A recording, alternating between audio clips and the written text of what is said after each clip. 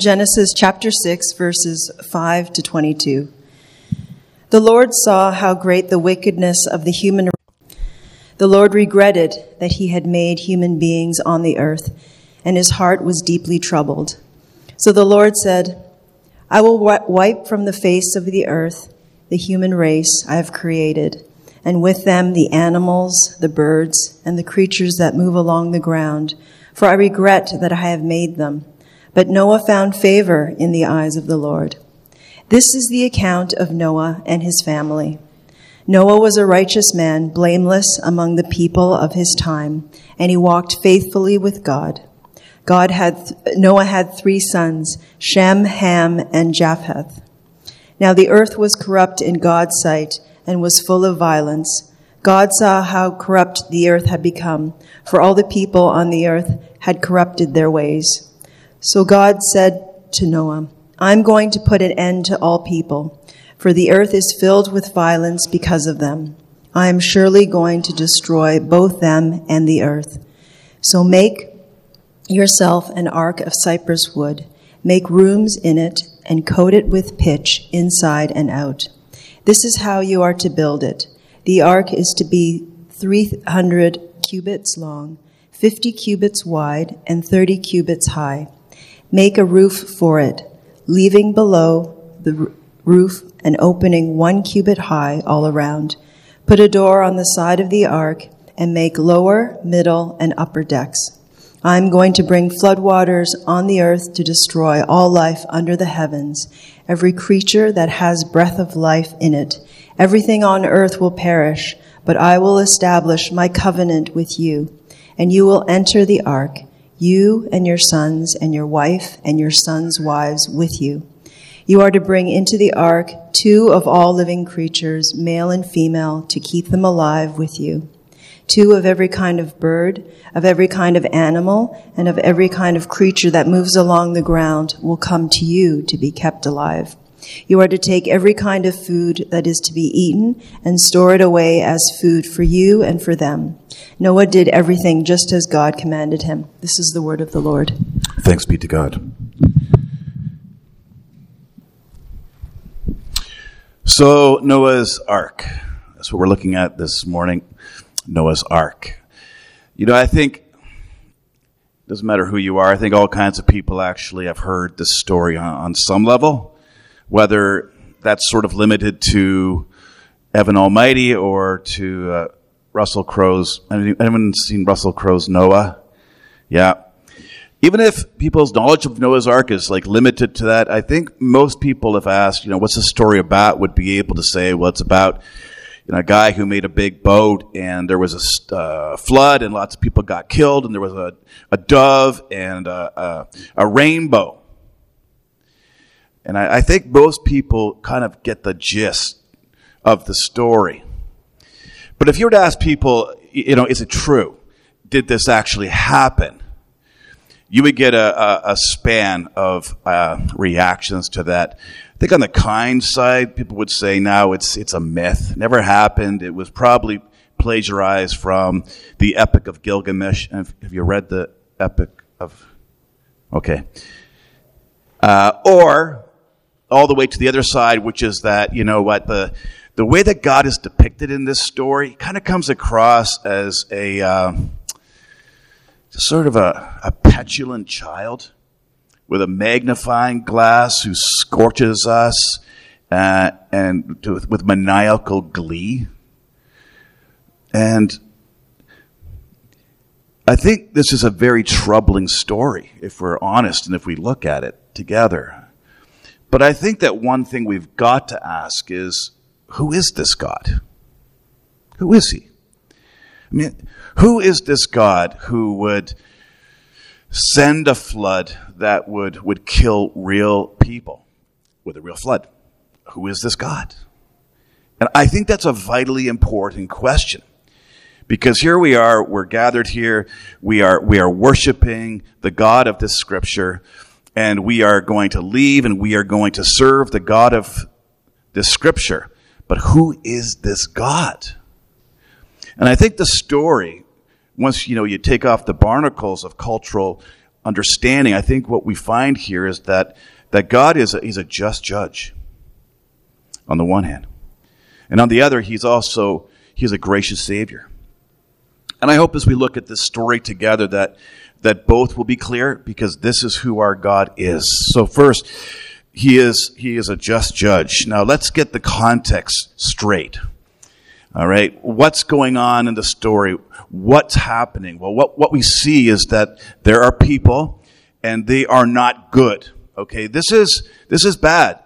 It says in God's word that when God looked down from heaven, he saw that the entire earth was wicked, and that every inclination of everyone's heart was only evil all the time.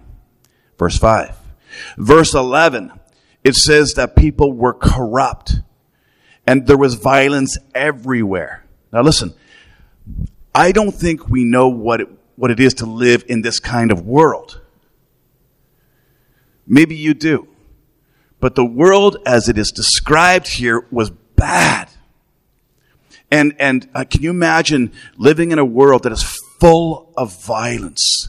And where everything everyone does is just wicked and corrupt and violent. Like, I don't think we know what that world is.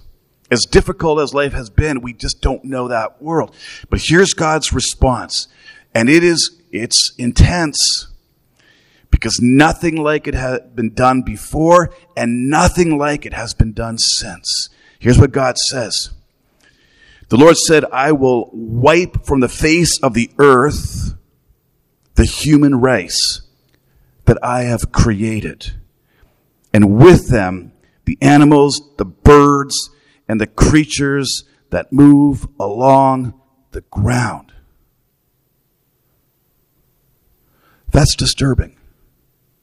Yes, that's disturbing.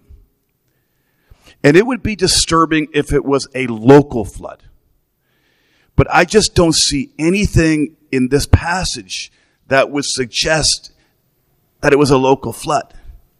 I see a lot here in our story that would strongly suggest that this was a global flood, which makes it even more disturbing.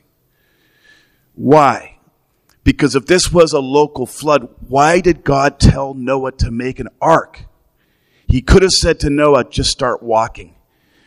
120 years he had to walk. Now, I don't know how far you can walk in 120 years, but my best bet is that he would have been able to walk to safety.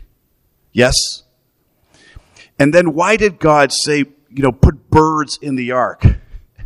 If it was just a local flood, they could have, flown away. And why does the scripture say that the waters rose and covered the highest mountains? How does that work if it was a local flood? And why are we told in the story that the flood lasted for a solid year? If it was a local flood, you would have expected the waters to have pulled away and dissipated. And why, how do we make sense of God's promise to never again destroy the earth with a flood when we have seen so many local floods that have been so catastrophic? I don't see anything in the story that would suggest it was a local flood. I see everything here that would strongly suggest that this was a global flood, a flood that encompassed the entire world, that deluged this planet as we know it. Don't you find that disturbing? That God would send a flood to this world and just cover it and destroy it? That is a disturbing concept. And it's difficult, I think, to conceive of a God who is so just that he would do such a thing. However, I think we all want God to be this just. I think we do. Because unless God is this just, then how are we really going to deal with the outrage in our hearts when we see real injustice and real violence take place? Look, if there's no God, and if there's no basis for justice, look, if we're just animals, if we're just fish, then on what basis would we be outraged and deal with the violence and the injustice in the world? Look, if we're just fish, who cares? Do you know what fish do? Listen, I know something about fishing. I know that fish eat fish. You know, when you're on the lake, what's going on underneath, it is all out war and barbarism and savagery. It's brutal.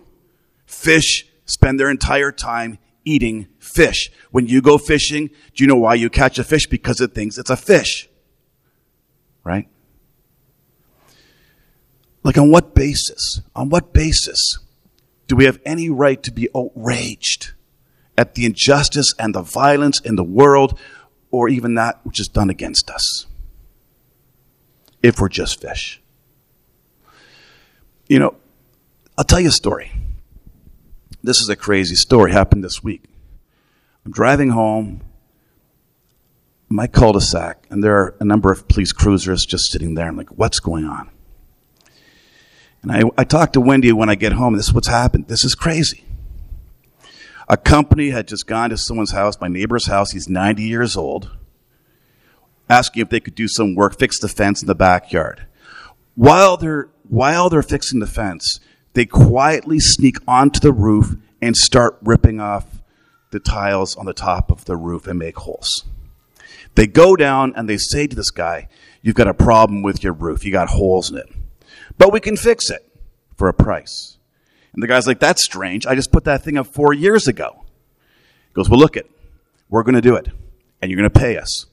And we'll be back tomorrow, and you had better pay us." And now this guy's nervous. He doesn't know what to do. 90 years of age. His next door neighbor hears a debate, an argument between this man and the contractors. They leave, and he goes over to them and says, "Listen, you got to call the cops." He goes, "I'm afraid to call the cops. What will they do to me if I call the cops?" He says, "You got to call the cops." He calls the cops. The cops come. They're waiting inside. They're waiting inside this guy's house.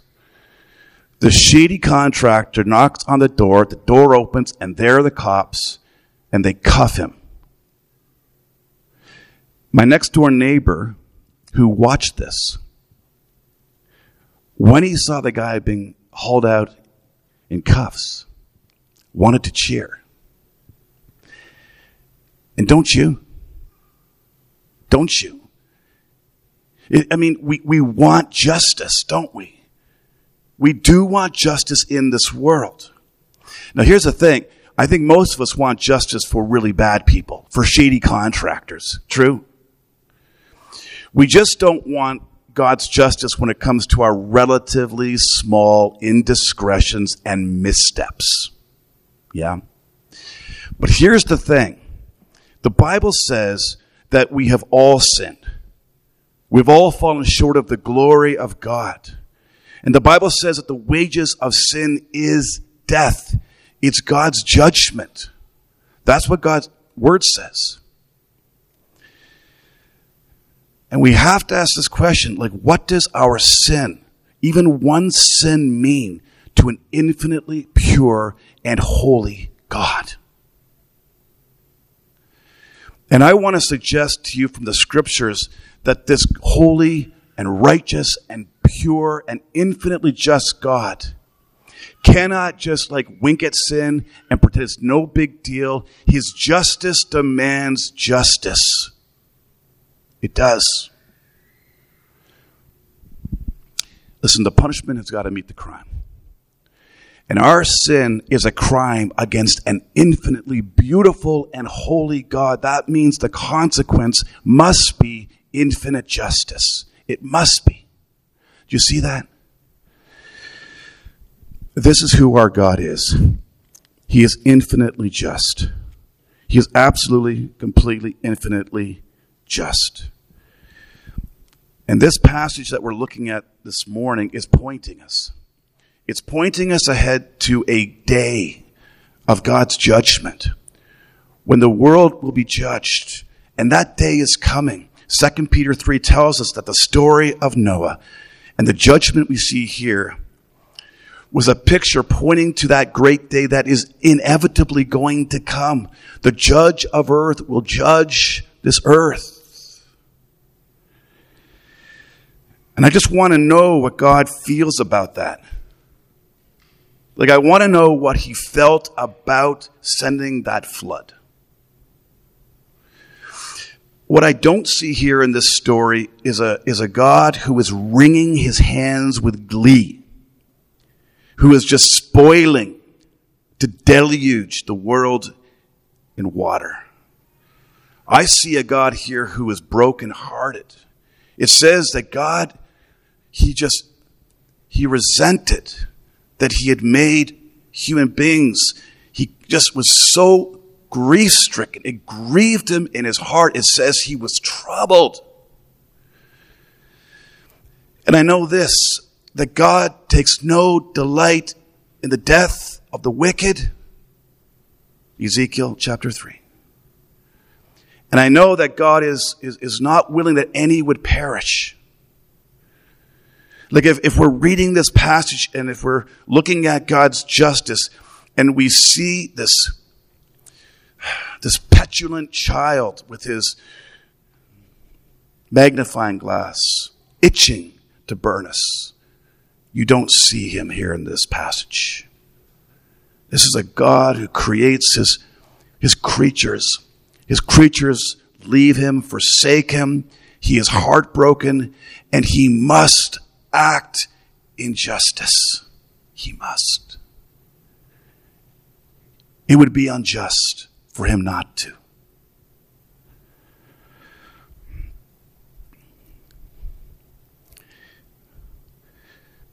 The bottom line is that when it comes to God's judgment, people are going to basically make their choice one way or the other. C.S. Lewis said that there are two kinds of people. There are people who say to God, "Your will be done." Or there are people who God says to them, "Your will be done. You never wanted me. You never listened to me. You never lived as my creature. You wanted to do your own thing, then do your own thing." And that's what the Bible calls hell. And I wish I could erase hell from the Bible. C.S. Lewis said if there was one doctrine that he could just get rid of, it would be this one. And so I understand that, but we can't. Because to erase hell and to erase God's judgment is to erase God and the God who he is. He is the just God of all heaven and earth. This is a difficult passage. I understand that. But I think we have to look at this and think through this together because there are some implications here. One is, if you are feeling uncomfortable about this passage, you should be feeling uncomfortable about this passage. This is an unnerving story. We are seeing a just judge act in justice. And he will act in justice. I think we have to come to terms and really wrestle with what that means. Because this is who God is. And I think that means that we have to be very circumspect about how we think of God's judgment and not be glib about it. And I think the reality of God's judgment, it's got to stir up in our hearts something that looks like, that approaches empathy and brokenheartedness for those who are lost. And I think of people who I know who are walking away from God, who want nothing to do with God, and you know those people in your lives. And I think to myself, what will be their fate if they never turn to God? And I would say that that's got to do something to our hearts.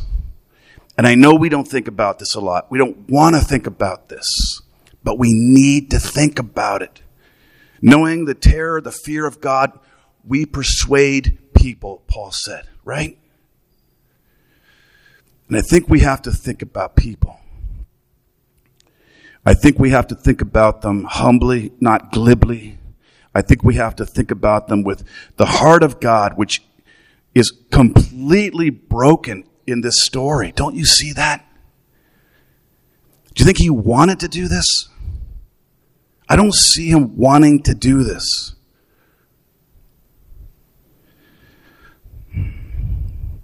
God is not willing that any should perish, but that people would come to repentance. And I know that some of you this morning are probably thinking of family that have passed on and have died, and from what you can tell, they didn't die in faith. And some of you have family right now, and you have friends, and you've got coworkers, and they seem so far from anything that would resemble repentance and faith.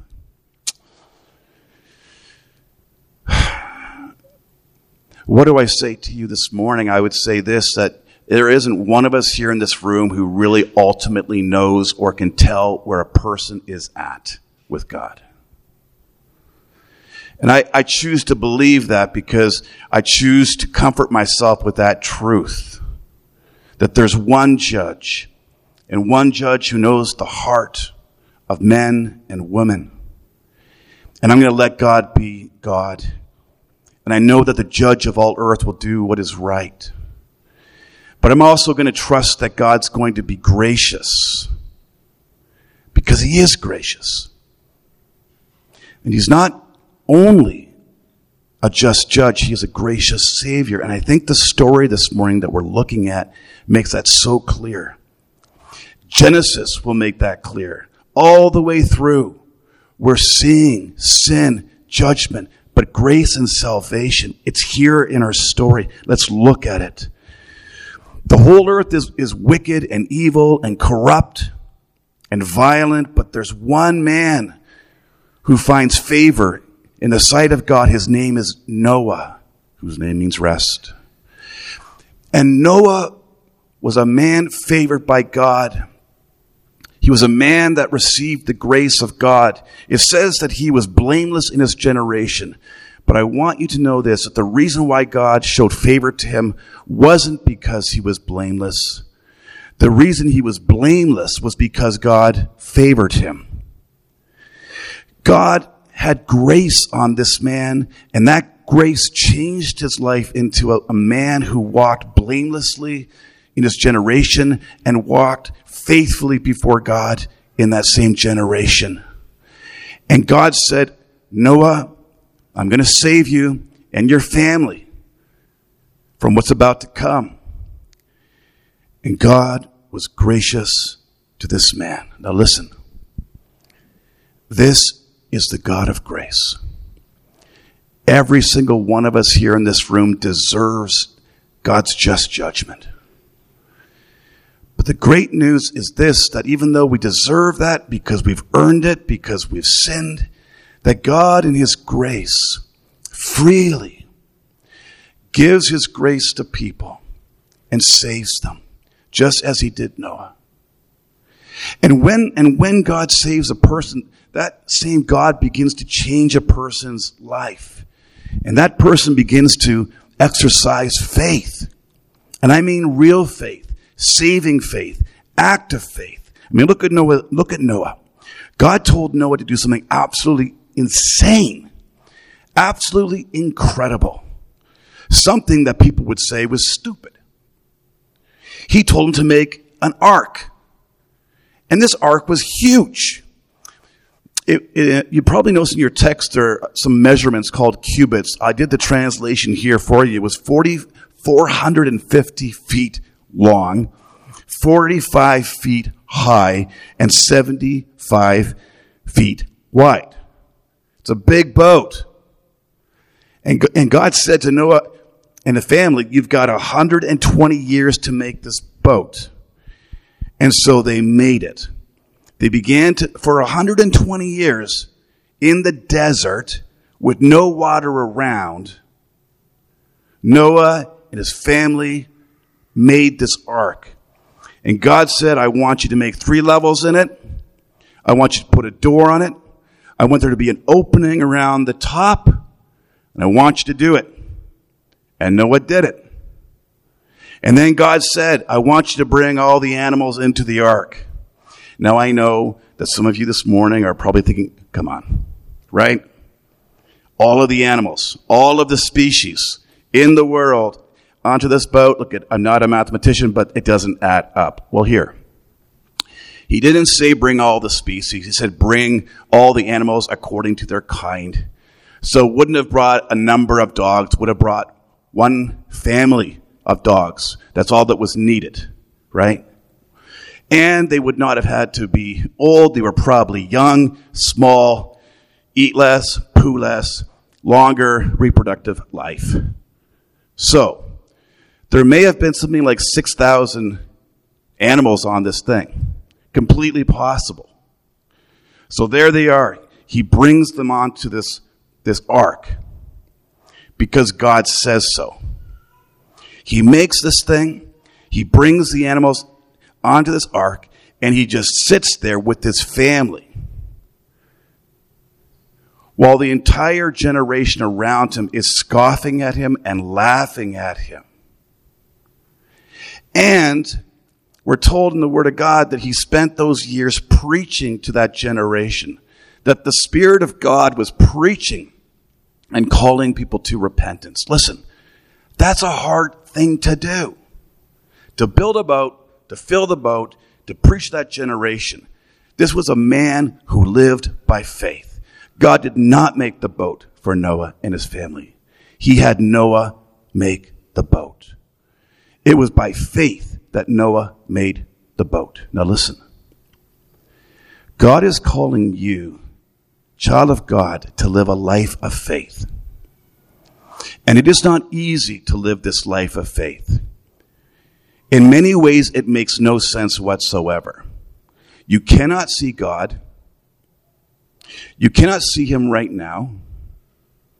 But you love him. And you're trying to do what he's called you to do. That's difficult. And by the way, what is he calling you to do?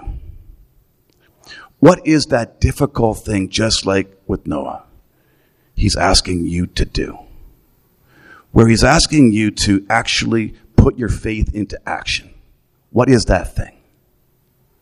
Because you see, this God of grace, he gives us this grace, not just only to save us, but to give us a living faith. And a living faith that often makes no sense in this world, but makes a lot of sense to him. What is the hard thing right now that God is asking you to do? What is that thing? That's the life of faith. It's a question that we all have to answer for ourselves, but it's a question we have to answer. This I know about the story. When Noah got onto that boat, there was a lot more that he brought into that boat than animals and his family.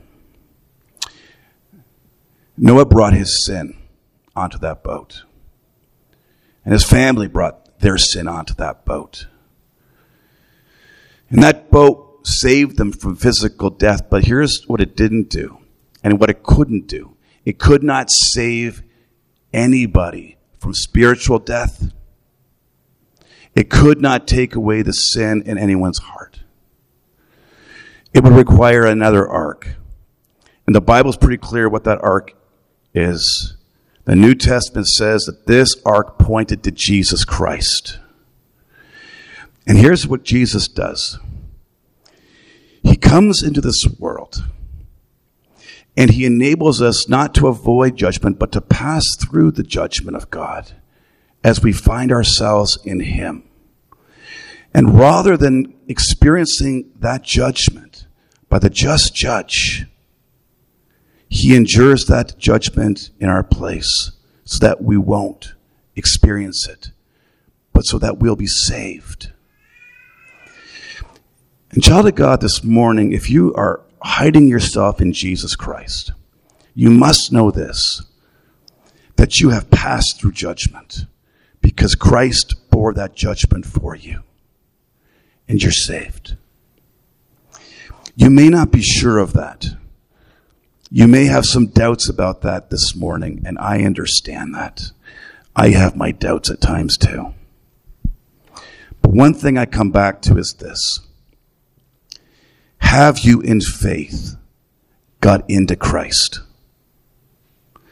Have you said, I have sinned against a holy God, and I need Jesus Christ to be my covering and my ark, the one who saves me from divine justice, and the one who welcomes me into new life? If you have prayed that and said that and believe it, you need to know this morning that you're saved. Your conscience may accuse you. Your actions may accuse you. But I would say for every time you look at your sin, take 10 looks at Christ, the one who bore God's judgment for you. And God is gracious. He is gracious to forgive our sins. He's gracious to save us. He gave his own Son to be our Savior. And you need to know this morning that God says to you, I have saved you. And you're safe. And you're mine. If you're not there yet, I want to invite you to be there today. Because there will be a judgment. And I don't want you to go and experience that judgment. I want you to turn to Christ, and I want you to trust that he took that judgment for you. And what that can look like this morning is it's just this. I believe that. And I don't want to live my own life anymore. I want to follow you, and I want to live and love Jesus Christ with all my heart. Will you accept me as your child today? God will do that. This weekend is Thanksgiving. And that means different things to different people.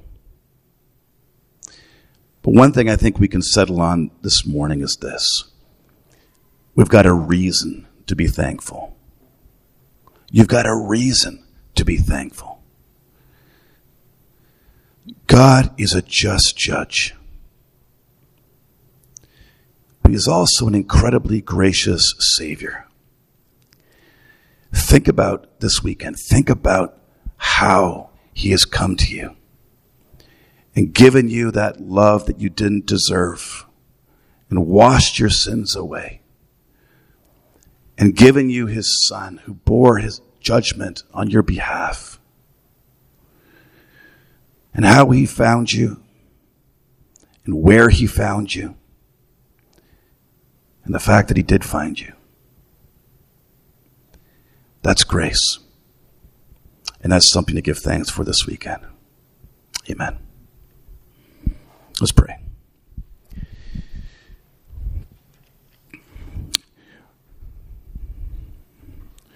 Just judge and gracious Savior. It's right for us to be sobered by this passage, Lord. To be sobered at the majesty of your justice, but also the magnitude of your grace. Father, we feel like we have entered into a holy space and that we're on holy ground. And Father, it's so right and appropriate for us to just pause and to know who you are. And to let misconceptions about who you are disperse. And for our eyes to be open so that we can see you. Father, you're calling us to worship you. And our heart's longing, Father, is to worship you as you are. So, Lord, we thank you for removing the scales this morning. And we thank you for giving us the glasses and the eyesight that we need to see you more clearly. God, forgive us for thinking that you are anything other than who you are. And would you help and would you align our hearts to the greatness of who you are? And God, would you cause us to just revel in the fact that though you are so just, yet you have had mercy on us in Christ. And our prayer, Father, this morning is that not one of us will be found outside of Christ, outside of that ark, but all safe within. And Father, thriving within, thankful within, amazed that you, in your grace, have found us in Christ. And Father, let that just be the key that our hearts are tuned to this weekend and for all of our days. And let that change us. And let that compel us to live for you and live for you in this generation that you've placed us in, to be a light and a salt of the earth. We ask these things, please, O God, in Jesus' name. Amen.